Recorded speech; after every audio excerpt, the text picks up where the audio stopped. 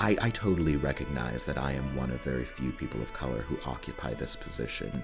And I am very excited to use this platform as an opportunity to launch very specifically into those conversations. That's Raymond O. Caldwell. He's been recently named Producing Artistic Director at Theater Alliance. And this is Artworks, the weekly podcast produced at the National Endowment for the Arts. I'm Josephine Reed. Theater Alliance has a long history in Washington, D.C. It began as a community theater in the 1990s and transitioned to a professional company in the year 2000. It had been in an area of Northeast D.C. known as the H Street Corridor, which, much like the rest of the city, has undergone massive gentrification. Services increased, but so did prices. And more crucially, so did the rent. Theater Alliance found itself without a home. And in 2013, it accepted an invitation to become the resident theater company of the Anacostia Playhouse. Now, I think to understand Theater Alliance today, it's important to understand the neighborhood of Anacostia. It's an old community with deep roots and a historic downtown. It's more than 92% African American. But Anacostia is also an underserved community. And geographically, it's removed from the majority of D.C. It sits on one side of the Anacostia River, while 6 of the 8 D.C. wards sit on the other. And so Theater Alliance now looks to present work that both speaks to the Anacostia community and builds bridges to the larger metro area, which, according to Raymond Caldwell, is in perfect sync with Theater Alliance's mission.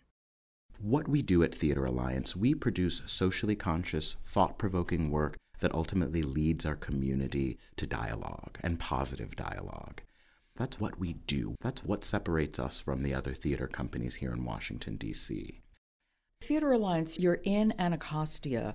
When you're putting a season together, are you thinking about Anacostia? Are you thinking about D.C. in general? How do you reconcile it, collaborate, or merge those two? Yeah, that is really tricky, particularly because of our geographical location, right? And I have told this to our board and our staff. When I imagine what community is, I first think about Anacostia and Ward 8. That is the community then that we are serving because that is where our company is located. I have been deeply, deeply inspired by the regional theater movement and the development of the regional theater movement. And so Zelda Fitch-Handler of Arena Stage, when she founded Arena Stage, said a regional theater should respond to its community. And so being so inspired by that very idea, the first community that I want to serve is Anacostia in Ward 8. But then I have to recognize the geographical location that I'm in. So I think that I define that community also on this 3-tier system. And so first tier, Anacostia Ward 8. The second tier is DC, Maryland, and Virginia, because I think this is a very special geographical location that I don't think many other states ever really have to grapple with. The politics of what it is to be 2 states in a district and all encompassing. And then the last tier that I think that I want to serve is the tier of new play development. I like to imagine what is it that unites the American voice and the American theater. And I think a lot of that is found in the genre or the area of new play development. And so as I plan a season, I'm looking to serve those 3 tiers: Anacostia, DMV, and then the National New Play Network. How would you describe your job as producing artistic director of Theater Alliance? Wow, that's it. It is an all-encompassing job. That's what I'll say. I bet it would be. It is exciting. I am excited to be the producing artistic director. I think that being a producing artistic director asks you to not only plan the entirety of a season with your staff, but also begin visioning where the organization is right now and then where you want to take the company. And so I think that there is a lot that goes into that title. We also, at Theater Alliance, are an incredibly small staff. So I actually, as producing artistic director, am the only full-time staff member. And then the company has 4 part-time staff members as well. And so we all work together to make the company go. Well, this season you just started as the producing artistic director, though you had been working here before. Yeah, I've been with the company for a year, and so I helped plan this season. So you do 3 plays a year. We do. Tell me your thinking about the 3 plays that you put on for this season. So we start every season with a festival, and this is our Word Becomes Action Festival. It's an opportunity for us to preview new work and also present new work or work that often isn't produced. And so I think that the Word Becomes Action Festival is really our launch into the season. And is that like, I'm sorry, I don't mean to interrupt. No is worries. that like a staged reading or is it fully produced? That's a great question. So during that festival, we generally present 2 or 3 pieces. So we actually will fully stage 3 pieces or present 3 pieces. And then tied to that festival are 2 or 3 new plays that are currently being worked on that we are in some way commissioning or creating space for. We love to be a place that creates space for artists to work and explore their ideas. It needs space. It needs an incubator. And so that festival really creates an incubation period for some of that work. And some of that work ultimately has a goal of being seen in our seasons in the future. But that's the place and space where we use the festival to really build. And then present or preview ideas for the full season. What are the things or the questions that we are going to be exploring? And so then this season, we present, or produce rather, 3 shows. And each of those shows this season is asking a question or exploring a question in an unexpected way. So this season, we start with a show called The Events. And The Events is about a shooting at a church. But it doesn't explore the standard question, I think, when we start thinking about a play with a shooting at a church, we begin getting very clear ideas in our minds about what that play can be about. And instead, what The Events is about is actually asks really provocative questions about how we, society, actually create space for the young men, and oftentimes the young white men, who perpetrate these crimes. And so it's really an investigation into how we find forgiveness. First, what created the space for that type of violence? And 2, how we find forgiveness. So we ask all of these provocative questions because all of our shows end with a post-show conversation. And that is our bread and butter here at Theater Alliance. I think we facilitate incredibly positive conversations. So that was our first show of the season, The Events. And from there, we go on to the show that I'm in rehearsal for right now, Blood at the Root, by Dominique Morisseau. And I think that... who's a MacArthur Fellow. A MacArthur Genius, which I am so excited about. I am excited to be tackling her work because I think what Dominique Morisseau does is she takes something like race and explores it 3-dimensionally. She doesn't allow space for anyone to purely be villain or anyone purely to be victim. Instead, we have to explore everyone's humanity in a school, and in a high school no less, where racial politics are really starting to bubble over and really beginning to intersect with ideas around gender and ideas around sexuality. And so I think what she really explores in the play is intersectionality and how we allow space for the oppression Olympics to begin. I think sometimes when we think about marginalized communities and we come into a space and a place together to have conversation, it becomes oppression Olympics. Who's the most oppressed? And I think what Dominique Morisseau so brilliantly paints in this world of these high school students is the idea that divided we then fall. And so how do we find the intersectionality of our cause and then all fight for one another's cause in a really just beautiful way? And so again, it's not a standard conversation.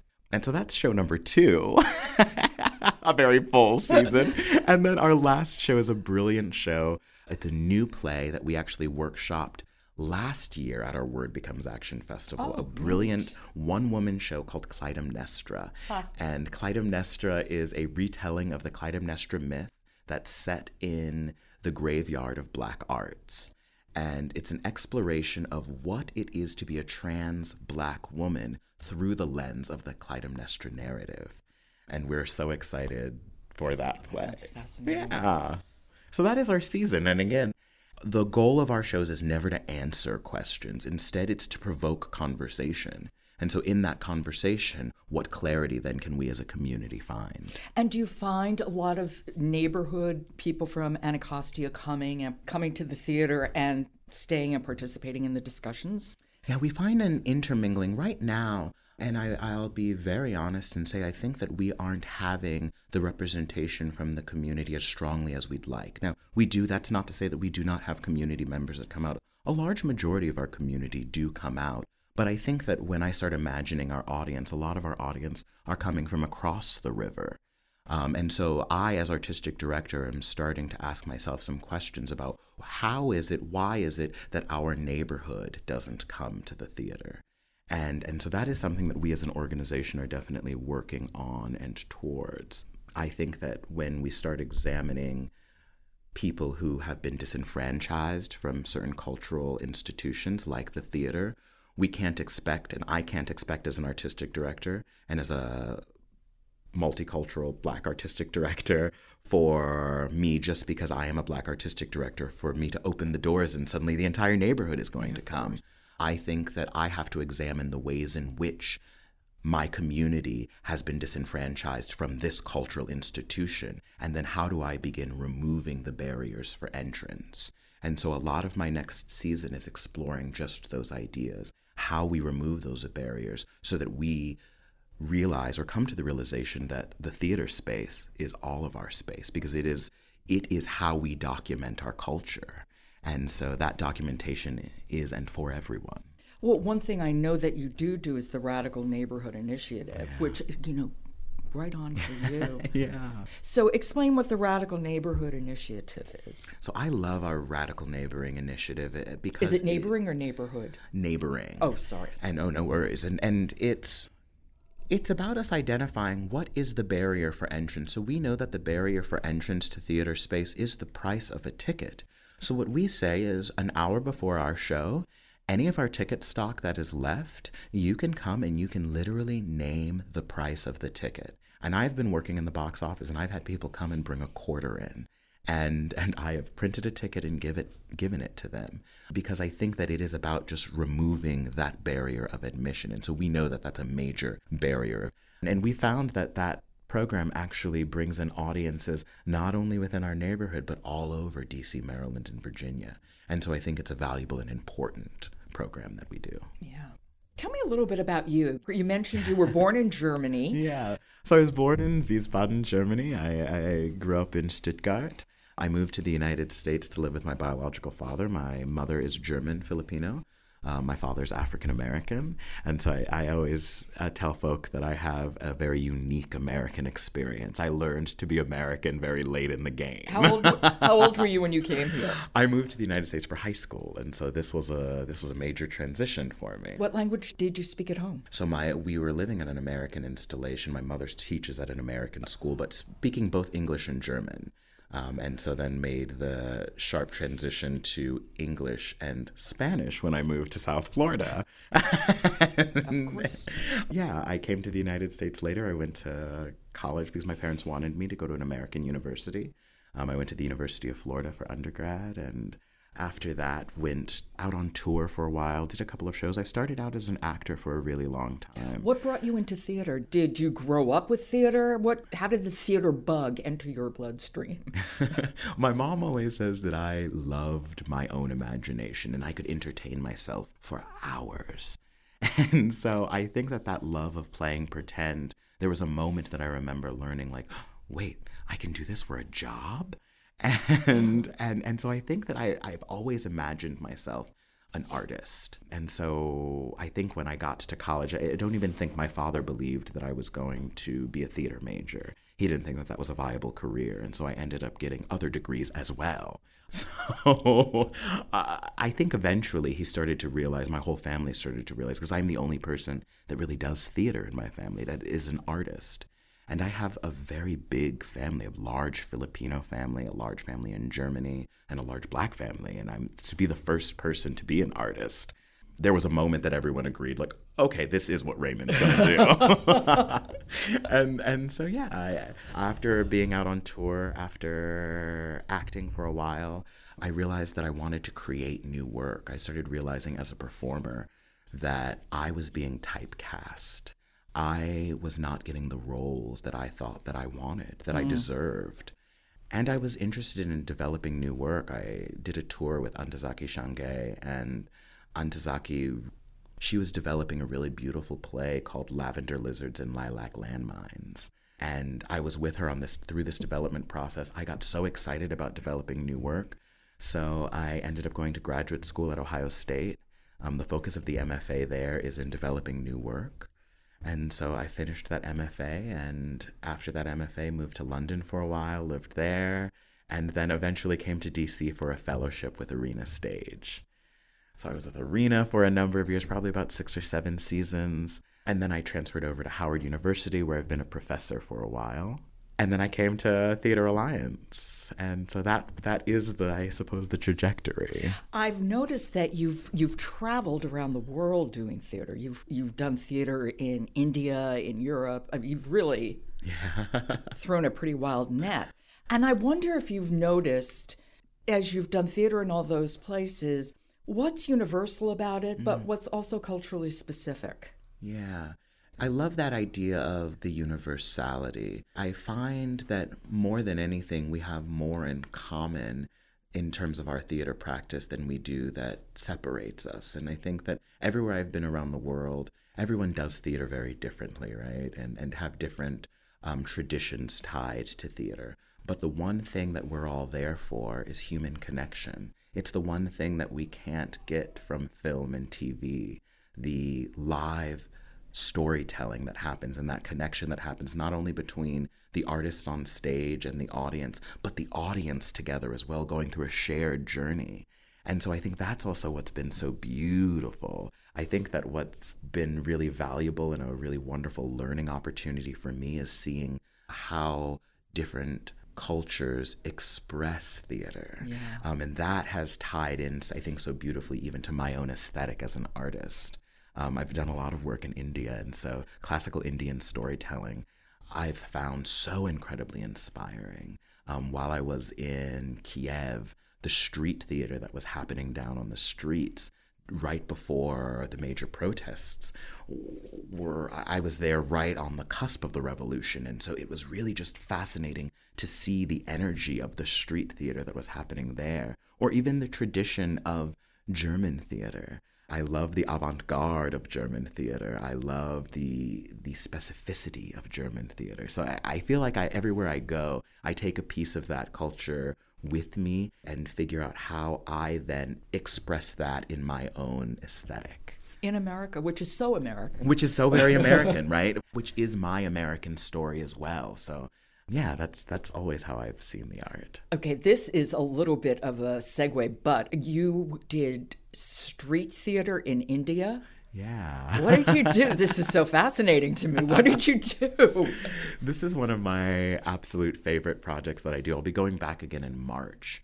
So I've been working with NGOs in India to develop theater that explores gender violence that happens in India using classical Indian storytelling.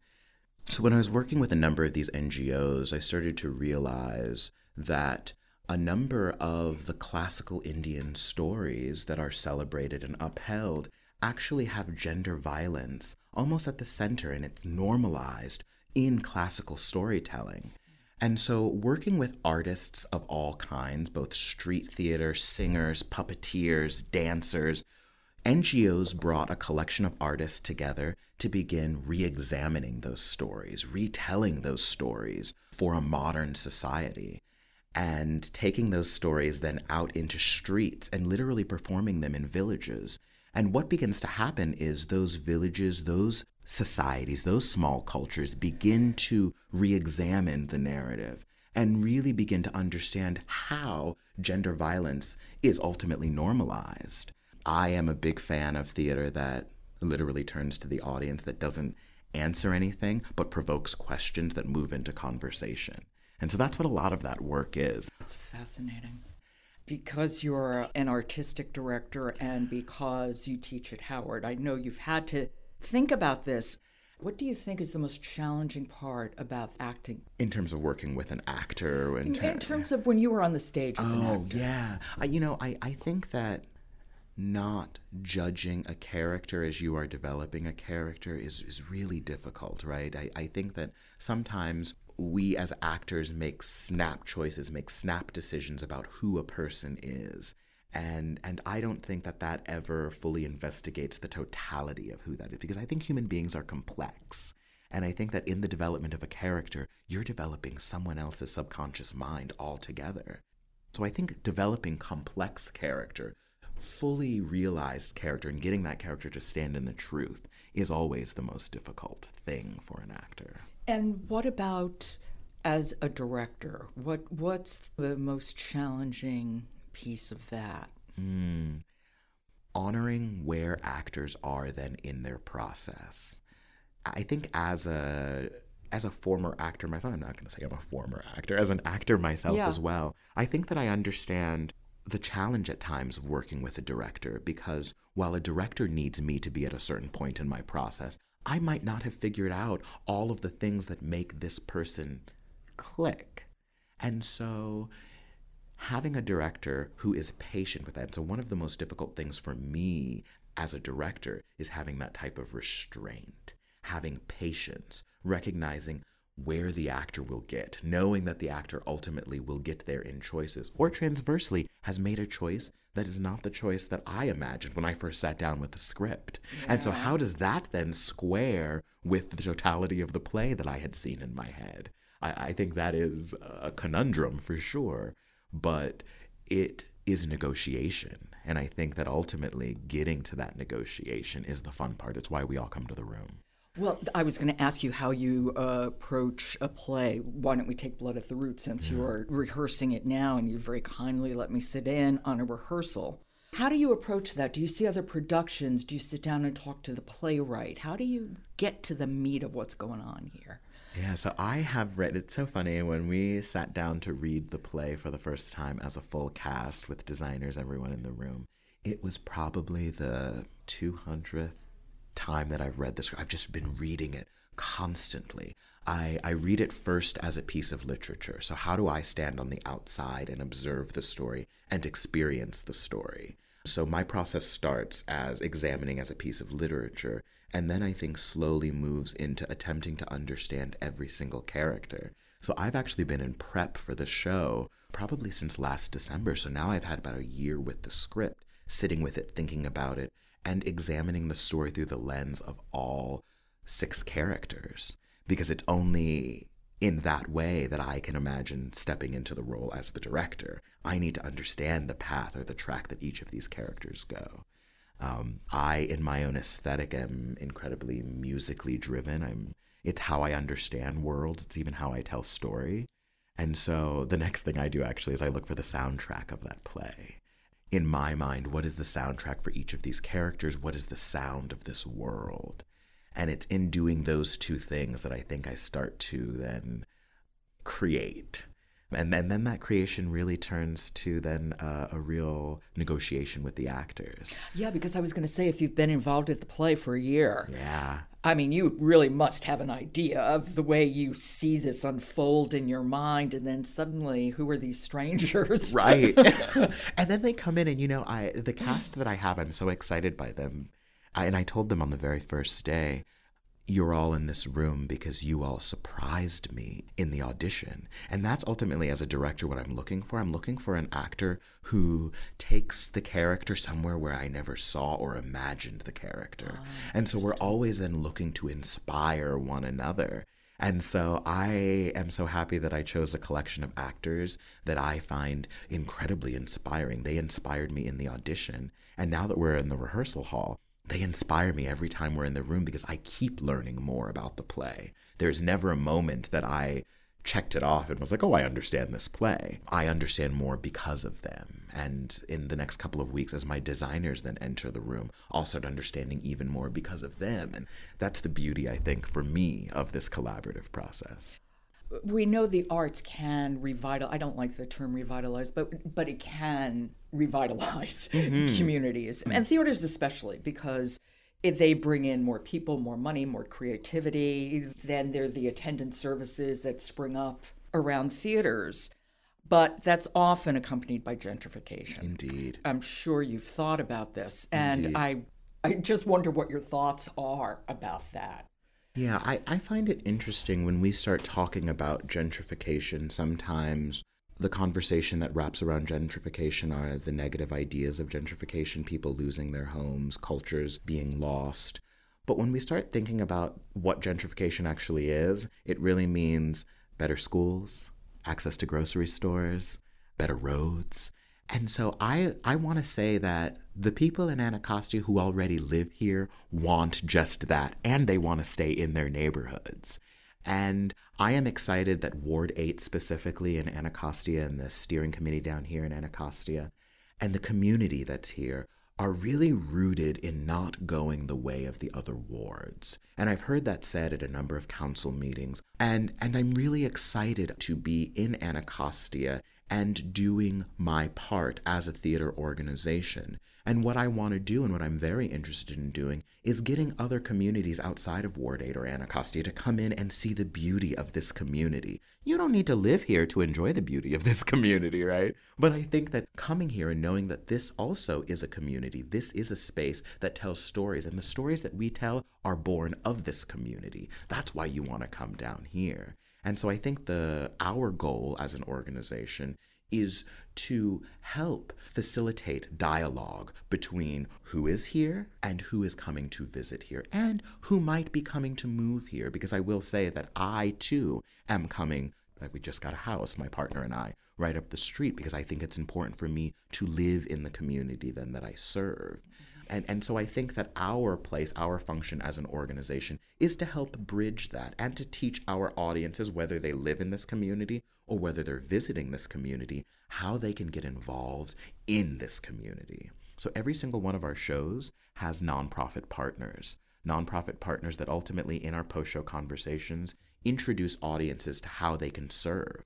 And that's not just about giving back financially. You can give money, but you can also come to that nonprofit's company and staple or file or there are any number of things that I think people can do to give back. People of color as artistic directors Yeah. in DC. Yeah. It should be said, DC is a big theater community. It has grown enormously since I've moved here 20-something years ago. It is. It is not at all lost on me, and I think that even in my time as a freelance director here, it was so fascinating to me that I, as a director, was always pigeonholed into hip-hop theater or black theater. So those are the things that I was being asked to direct. Now, I think to a greater point, those are things that the DC theater community saw me doing and assumed that, oh, well, that is what Raymond does.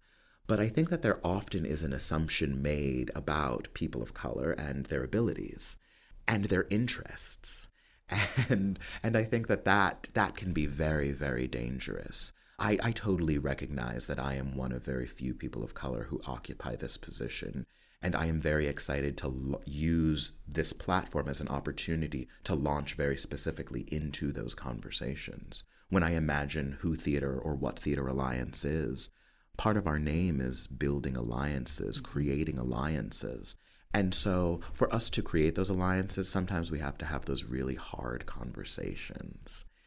This past Monday, many of the theater leaders from Washington, D.C. were at the D.C. Theater Summit held by Theater Washington.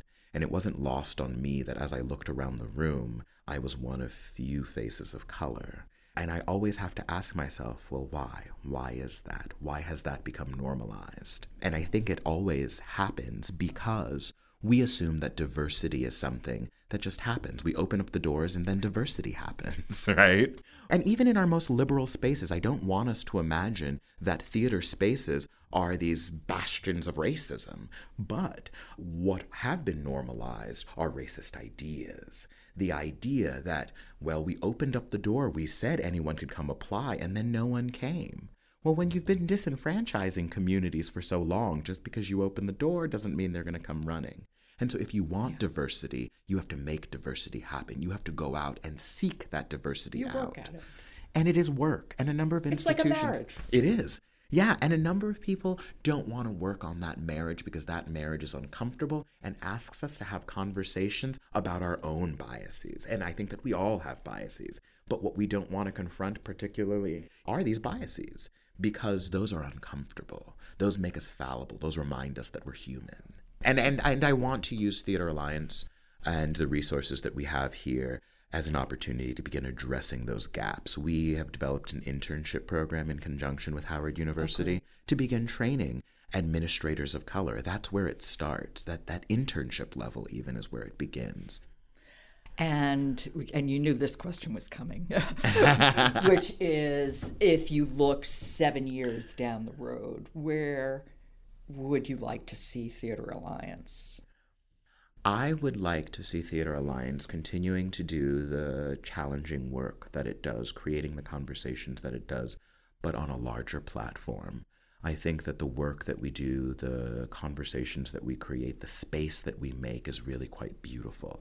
And I can only imagine that with more resources, the larger the impact. And so 7 years down the road, I see us doing very impactful work on an even larger scale. Breaking down the barriers of what we call a theater space and engaging new audience members in conversations that they had no idea that they were going to start. And that's a great place to leave it. Raymond, thank you so much. I really appreciate you giving me your time when you have so much to do. Of course. Thank you for having me. Not at all. That is Raymond Caldwell. He is the producing artistic director at Theater Alliance. Blood at the Root runs at Theater Alliance from February 22nd through March 24th. You can get more information at theateralliance.com. You've been listening to Artworks, produced at the National Endowment for the Arts. Subscribe to Artworks wherever you get your podcast. And leave us a rating on Apple. It helps people to find us. For the National Endowment for the Arts, I'm Josephine Reed. Thanks for listening.